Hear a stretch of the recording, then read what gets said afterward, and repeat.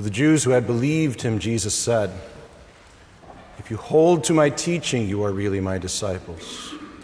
Then you will know the truth, and the truth will set you free." They answered him, "We are Abraham's descendants and have never been slaves of anyone. How can you say that we shall be set free?" Jesus replied, "Very truly, I tell you, everyone who sins is a slave to sin. Now a slave has no permanent place in the family, but a son belongs to it forever. So if the Son sets you free, you will be free indeed." My brothers and sisters in the Lord Jesus Christ, at this moment in your life, in the culture of the world in which you live, how free do you understand yourself to be? Can you truly do whatever you wish? Do you feel you are able to believe and confess whatever you wish to think and understand about your world, your God, and speak it freely? You're able to go wherever you wish to go. Is the pursuit of your happiness truly a day-to-day element on your agenda? When I hear the Israelites respond to Jesus, these believers who are also Jewish in this moment when Jesus is speaking, react to him the way that they do, I hear echoes of our American culture. Hear people like you and me say, "I've never been a slave to anyone. I am free. Freer than anybody else that's ever lived on the face of this earth." And you and I might actually even snicker when we hear what the Israelites say, the Jewish believers say in response to Jesus. Because if they've never been slaves of anyone, then what were the calling of Moses and the 10 Commandments, or rather the 10 plagues, all about? Did all of that need to really happen in order for them to be freed from Pharaoh's grip as a slave master over them, or a millennia later? So all of those disenfranchised Israelites, after the destruction of Jerusalem and their temple, just voluntarily walked their way to Babylon, eager to be in a place for generations that they always clearly said they despised. And all that business after Babylon fell, with Cyrus the Great, the Persian, coming to power and not only emancipating the nation of Israel, but bankrolling the rebuilding of their temple and their city, all of that was just political gamesmanship. And it's even laughable as you think about the people who were sitting at Jesus' feet that day for that teaching session. People who on a daily basis bristled against Caesar's and Herod's forces and their foreign thuggery and the way they dominated the culture, and how the leaders of the people feared that even Jesus would be an element of what might upset the balance of power, so they might be victims again of another foreign government. The way they understood themselves in that moment and their reaction to Jesus is almost as silly as some of the lies we clearly hear from the different ends of the political experience in this day and age. The truth is that you and I live in a country that offers a freedom, a personal freedom, that is more profound and more complete than any other government in the history of the world. Our founding fathers and our governance documents state the freedoms that we have, and there are so many of them that the laws that have been built upon those documents have continued to extend to us rights, privileges, responsibilities of freedom. But there is one freedom that they do not mention, that they cannot offer us, and yet is a freedom that every human heart, every human mind and soul pursues with intensity on a daily basis. It's not the freedom of conscience that is actually referred to and formalized in the Constitution and in the laws that have followed, but it is freedom from conscience.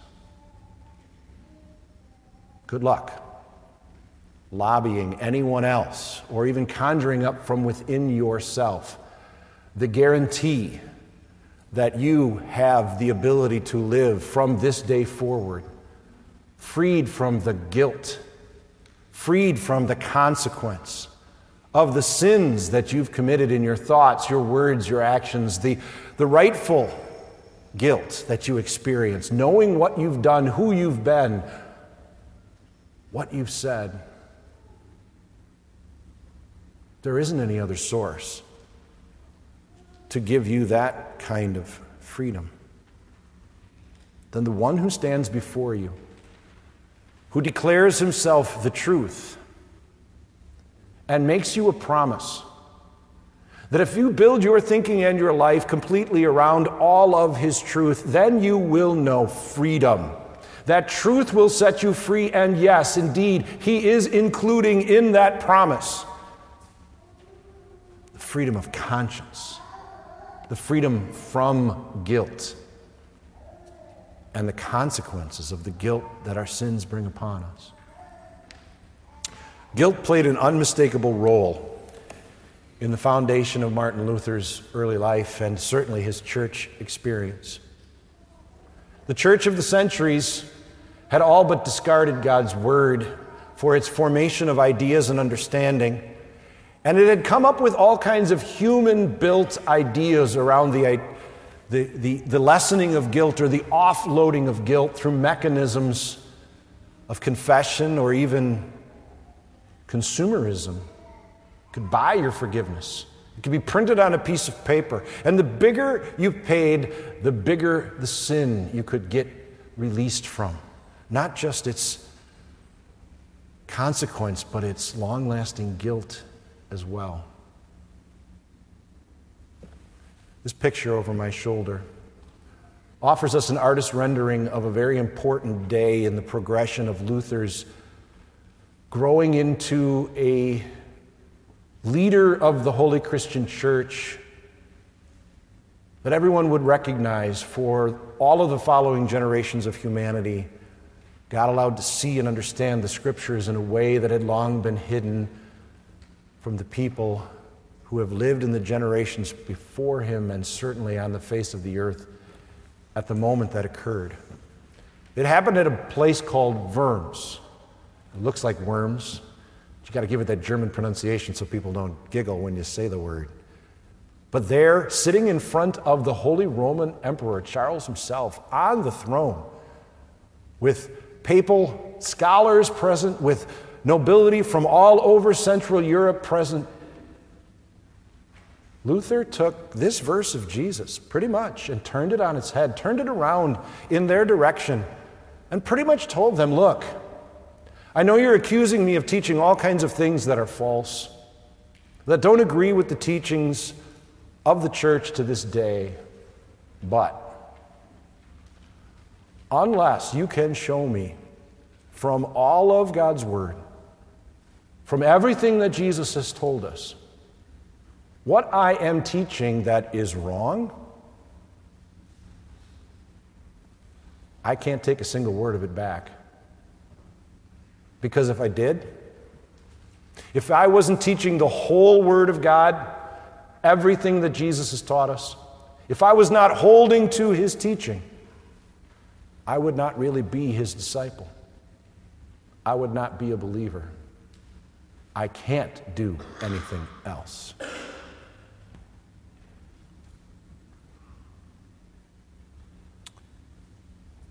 It's important, though, that we also take a moment to step back and look back again at the gospel lesson in those early verses and realize who Jesus was speaking to when he first spoke these verses. It was to the Jews who had believed in him. This wasn't a moment of conflict or confrontation. This was a moment of gentle and powerful, profound instruction for those who had already come to know and believe in Jesus and trust him for their salvation. And he wanted them to understand. You can't make choices about what my word speaks to you. You can't decide for yourself what you will believe and what you will discard, what you will hold dear and what you will give lower priority to and not invest in as much. Jesus tells them, if you really believe in me, you've got to hold to everything that I have said, or you are not really my disciples. When you and I turn back the pages of the Scriptures to the first chapter of John, we find him speaking of Jesus as the Word made flesh, God's presence among us, as God had been present amongst his believing people for all of the centuries of humanity. From the very first promise that he had Moses record regarding his conversation with Adam and Eve in the garden, to this moment that he was standing there with these believing Jews, everything God had chosen to put down on paper for you and I and every other generation of humanity to see and hear, all of it is intended for God's purposes in our lives, for our blessing, for our eternal blessing. And he makes it clear. Every word of that, every concept, every accusation of God's law, every statement of God's forgiveness, every word of clarity that guides our thinking and our living, our prioritizing, our spending and our speaking, all of it. If you and I do not listen to all of it, let it have its way with our hearts and our minds and our lives and hold to it, we really have no right to call ourselves Christians. Those are Jesus' words, not mine. Eternal truth and eternal freedom are at the very core of the festival of the Reformation. That becomes abundantly evident, crystal clear, as you hear the lessons chosen for the day, as you sing the words of Psalm 46 and the other hymns of the day, as we express ourselves in prayer of the church following our confession of our faith in Jesus as our Savior in the Creed. There can be no doubt of the central role that the Scriptures play, of what God has chosen to communicate to us as human beings, and our temperament towards that word, our valuing of it, not only for our salvation, but for the guidance for our lives and the defining of morality, of right and wrong, of what God desires in his will for human life day after day. And that is exactly where we reconnect ourselves again to the concept of guilt.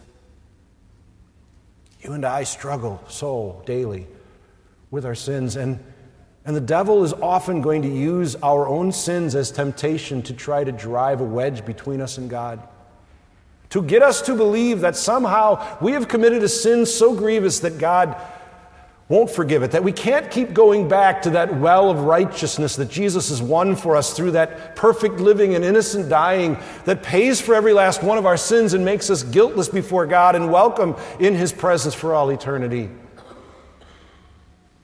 But that is not what Jesus says. If you hold to all of Jesus' truth, you know that he tells you that there is never a line that he will ever draw in regard to your life, your personality, your behaviors, your relationships, where there comes that moment when you have gone beyond and you've worked your way past the point of forgiveness. No. He tells you that over and over and over again, day after day after day after day, his forgiveness, his love, his promises are for you. He will continue to forgive you and recreate you after every sin to be the new person that he's made you through his suffering and his dying and his rising. And that is so hard to believe that the Pharisees of Jesus' day and so many of the theologians of even the Christian church today just discount it and throw it away and don't hold to the whole truth of what the Scriptures clearly say especially in regard to this, the Word. The Word. The Word is what the Reformation was all about. Letting the Word speak. Let the Word speak to every human heart so that you and I will know completely and in full everything that it speaks to us about every element of our lives. That is how you and I continue the Reformation activity of a day like this. Whether we're talking about the Reformation of the church or church bodies within the Holy Christian Church, or we're talking about the individual reformation of a single human soul and life, it's all the same thing. It's the Word speaking us righteous, speaking us accepted in God's sight, ready to live with Him forever at any moment in our lives where He might choose to end our time here or to come back in glory, that we can look at our redemption with joy. But not only in that moment, in every moment till that moment, joyfully accepting God's will for our lives, holding to everything that Jesus has taught us, and knowing for sure what that is by our time spent in meditation and prayer, by our time spent studying the Word with fellow believers, and watching the process that the Spirit refers to as iron sharpening iron. Spending time in worship with our fellow believers, confessing, praying, singing, receiving the body and blood for our forgiveness, growing every day in our understanding of everything that Jesus has taught us, so that we know what we are to hold to, and we know that we are actually holding to it. Not because we're capable on our own, but because the Holy Spirit works through this Word to fulfill the promise of Jesus. He's the one that tightens our grasp on that Word as we grow in it day by day, to be certain of the promises that Jesus makes to us and the application of those promises. The truth that sets us free never tells us that somehow, some way, someday we will have the ability to make ourselves perfect, to grow ourselves into super Christians that are better than the other Christians that walk the face of the earth. No, on any given day, our failures and our realities show us once again that we need this Word in our lives to speak to us with all of its power and authority in both convicting us of our sins, our many and varied daily sins, and assuring us of the payment of Jesus Christ being all that is necessary for those sins to be gone, so that we might be freed from our own consciences. It's a natural thing. It's a natural thing for us to hear the response of these believing Jews and add our own voices to the idea that the most important thing in the moment is our physical freedom or our intellectual freedom. But Jesus wants us focused on our spiritual freedom, our freedom from sin and our freedom from guilt. For that is where He makes sure we understand true freedom lies. Not in anything we can grab or do for ourselves, any rights we can exercise that have been given to us by some group of human beings earlier in the history of our country, but rather the freedom that is bestowed by God alone through words like this, that don't just quiet or supplement our consciences, but silence them to ever speak against what Jesus has said. Forgiving truth, freeing truth, that when you hold to it, it sets you free completely from everything, including your own conscience and your guilt, and frees you forever. Amen. Please stand. Now grow in the grace and knowledge of our Lord and Savior Jesus Christ. To Him be the glory both now and forever. Amen. We speak together the words of the Nicene Creed as you find it on page 7 in the worship folder. We believe in one God, the Father, the Almighty, maker of heaven and earth, of all that is seen and unseen. We believe in one Lord Jesus Christ, the only Son of God, eternally begotten of the Father, God from God, light from light, true God from true God, begotten, not made, of one being with the Father. Through him all things were made. For us and for our salvation, he came down from heaven, was incarnate of the Holy Spirit and the Virgin Mary, and became truly human. For our sake, he was crucified under Pontius Pilate. He suffered death and was buried. On the third day, he rose again in accordance with the Scriptures. He ascended into heaven and is seated at the right hand of the Father.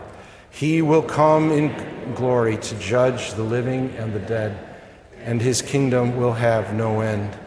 We believe in the Holy Spirit, the giver of life, who proceeds from the Father and the Son, who in unity with the Father and the Son is worshiped and glorified, who has spoken through the prophets.